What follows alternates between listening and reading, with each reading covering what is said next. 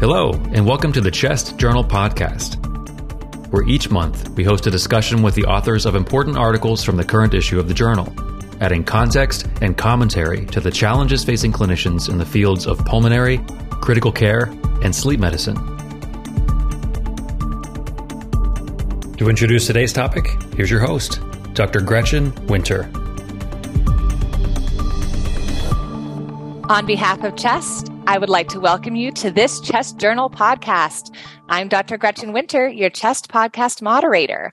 Thank you all for joining us today for the second part of a series of podcasts with Dr. James Stoller, where we're discussing leadership development in line with his series of articles published in Chest.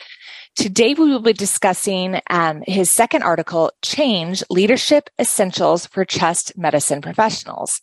Dr. Stoller is a pulmonary and critical care physician and the chairman of the Education Institute at the Cleveland Clinic.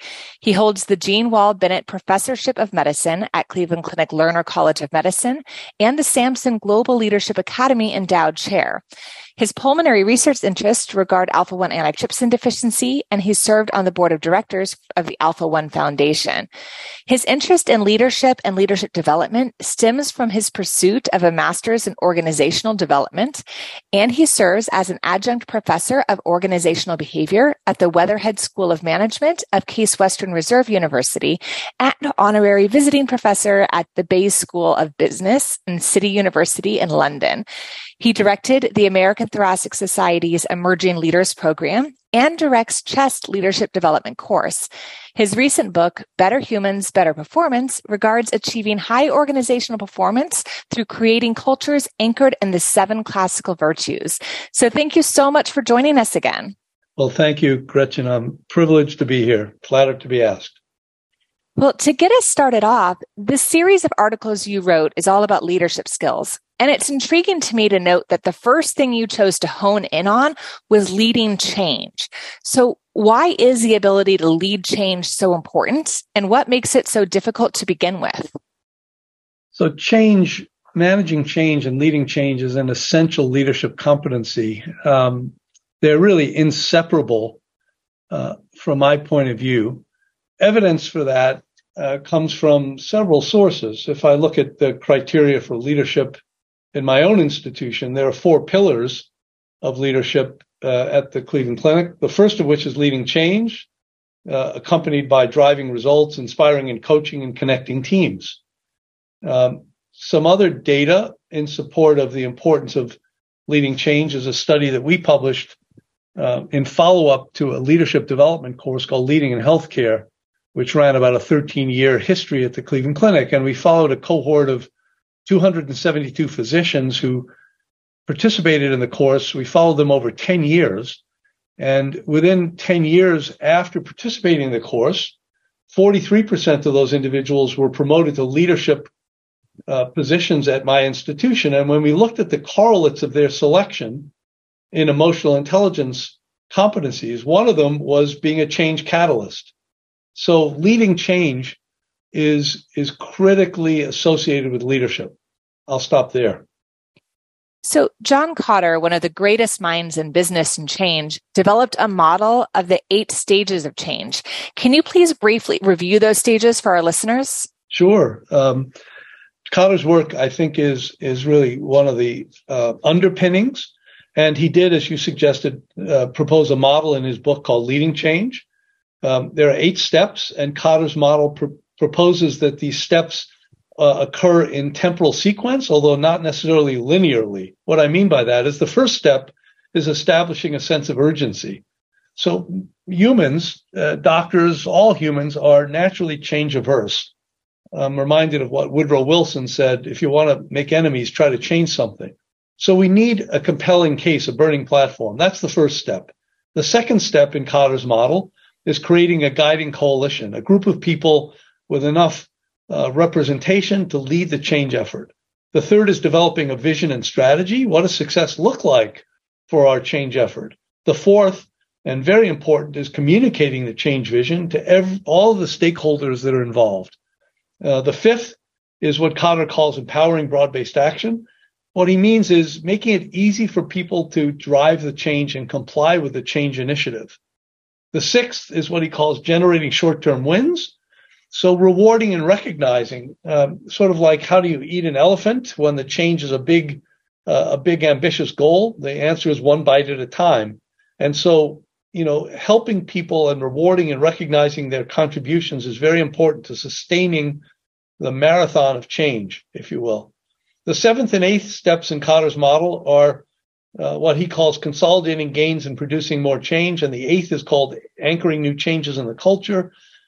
My read of these two steps is really about developing people and leadership succession so that you recruit people that are aligned with the change effort, and you are cultivating leadership so that if there's a leadership transition, the change effort continues.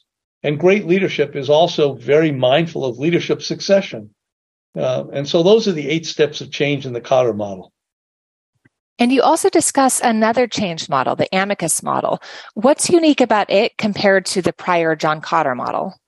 So thank you for that question. The second model was framed by 2 authors, Silverson and Kornacki, in a book called Leading Physicians Through Change. And what's specific about that model is that unlike the Kotter model, it was developed with a medical context in mind. The fundamentals are the same. The format looks different, but it includes things like leadership, having a shared vision, having a culture that underlies the change effort. And in the Silverson and Kornacki amicus change model, they have 5 what they call change levers, one of which is developing tension. That's the same, in my mind, as Kotter's model of creating urgency. Another is addressing resistance, which is getting rid of obstacles to change. The one that's unique to the amicus model is the idea of involving physicians early.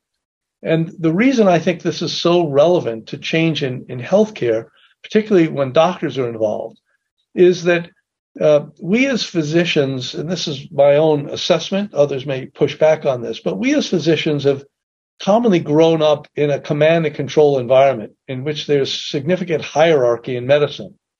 And the consequence of that is that when one of your attendings or when one of the leaders in your organization tells you what to do, and it's the wrong thing to do, whether it's the clinical step or an administrative step, doctors know how to subvert change and know how to go underground, if you will. They go subterranean. They get the work done in a sort of invisible way. So I think the importance of involving physicians early in Silverson and Kornacki's view is you want to get doctors' voices in the conversation early so that they're engaged and they participate in the model as opposed to, if you will, going subterranean and end-arounding the model, which is something that we've all learned to do by virtue of how we've been trained. I hope that makes sense. Yeah. Now, I love the idea of the payoff matrix. Can you discuss that briefly and how it can help you guide your change efforts and where to spend your time? Sure. Payoff matrix is a classic instrument in organizational development. Imagine a 2x2 table where the horizontal axis is easy to do versus hard to do, and the vertical axis is big payoff versus small payoff. So in the 4 quadrants that result, in the easy to do and big payoff, that's a grand slam, to use a baseball parlance. Those are change efforts that we really want to focus on because they're easy to do and they have a big impact. In the easy to do and small payoff box is what we might call low-hanging fruit. Maybe that's a double in baseball parlance. There's another box that is hard to do and has a big payoff. Examples might include things like implementing an electronic medical record. For those of you who've done that, it's a heavy lift, but it has many benefits for the organization and for patients. And those require extra effort, but are worth doing. And then finally, there's a box that has a very small payoff and is hard to do. You might call that proceed with caution box. And the value of the payoff matrix is it allows a change agent who's about to implement a change initiative or lead a change initiative to filter out those things, in my view, that are hard to do with very small payoff. Because again, following Woodrow Wilson's advice, if you want to make enemies, try to change something. If you're going to make enemies, you want to make sure the value proposition is worthwhile. And it's not really enemies, of course, but people experience change in a stressful way. And you don't want to stress people unless there's a value proposition that makes it worthwhile. So that's the payoff matrix. I hope that answers the question. Yeah. Now, we know that change is naturally hard for people, and it can actually represent a form of loss. So can you discuss the change curve and how it actually relates to the stages of grief? Yeah, so this is Kubler-Ross's work on grief that we all recognize and learned in medical school, going from denial to frustration to despair to acceptance to emergence. And the same model really applies to the natural history of change when people experience change. Think of yourself as being confronted with a new EMR. You might say, oh, this is going to blow over. You deny it. Then you realize that it's not going to blow over, and you're frustrated because you don't know the keystrokes till you learn them. And then you sort of get depressed. And then you realize that this is here to stay. So I better figure out how to, get my dot phrases and all that stuff in order. And then eventually you figure out clever ways to use it to your advantage. And so that change curve, if you will, that change cycle in terms of people's emotive response to change is almost inevitable. And what great leaders do is they accelerate people's transit through those stages of grief to emerge on the other side in as quick a way as possible, if that makes sense. I'll stop there. So since we're talking to healthcare professionals, are there unique struggles or advantages in enacting change amongst healthcare professionals? Well, yes and no. The steps in the Kotter model have been shown to be relevant to healthcare in some studies that have been published. And so in some ways, the change process is generic. The specificity with regard to healthcare is, of course, we work in often siloed environments and ones that are highly hierarchical in terms of power dynamics. So navigating change in the specific environment of healthcare does have some nuances that are specific, but fundamentally the issues are the same, I would say. So one thing that people often express frustration with is that sometimes the people who really long for change in an organization don't feel that they're in a position of power to enact those changes that they see as necessary. So how would you advise those who are not in these dedicated leadership positions with power to help harness their individual power to enact meaningful change? Yes, it's a great question, Gretchen. It's a great question.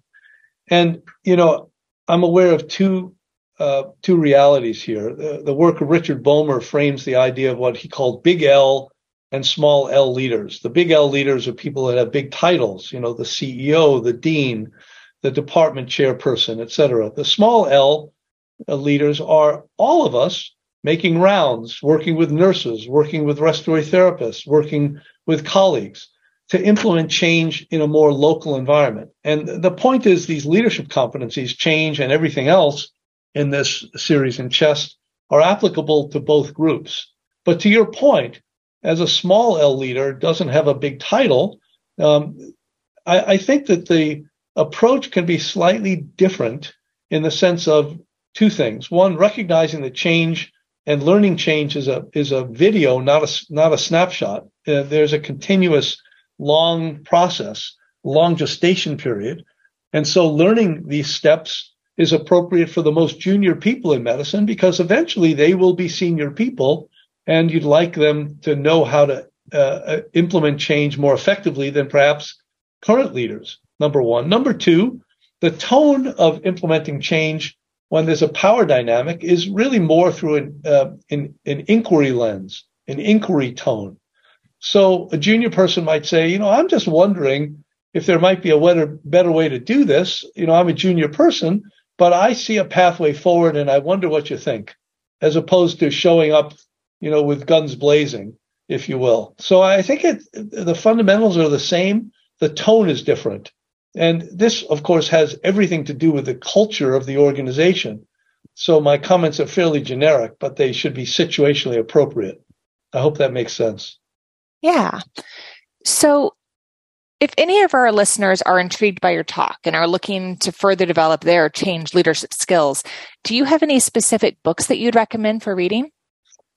Well, of course, we've alluded to John Kotter's work. John Kotter wrote a book called Leading Change. And of course, we've alluded to the Silverson and Kornacki model, which again is published in a book that they authored called Leading Physicians Through Change. Those would be, I think, two reasonable books. There are, of course, many different models of change. A book called Switch by the Heath brothers is another useful model, although not constructed for healthcare specifically. There are other specific references in the literature. I'm aware of a recent paper by Miles et al. Using the Kotter model to enhance GME recruitment. We studied this some years ago in a paper in Respiratory Care and the applicability of the Kotter model to change avid respiratory therapy departments. So those are some core readings that the reader might want to consider. Most of them are cited in that series in Chest that you mentioned earlier, Gretchen. So as we finish up this podcast, can you give our listeners a closing thought on what you want them to take away from this discussion? Well, yes. Again, thank you for the invitation to discuss this with you and our listeners. First, change is an essential leadership competency, as we suggested. Second, there is an orderly approach to implementing change, whether it's the Kotter model or the amicus model that we've been discussing, or frankly, other models, but having a disciplined approach to change and a way of thinking about it through a systematic lens is very, very helpful and very important to leadership success, I believe. I think those would be the two take-home critical points I'd want to confer. Great points. I really want to thank you, Dr. Stoller, for your time and your expertise today. And also a big thank you to our CHEST community, as always, for joining us. I'm Gretchen Winter, and this is a CHEST podcast. Until next time.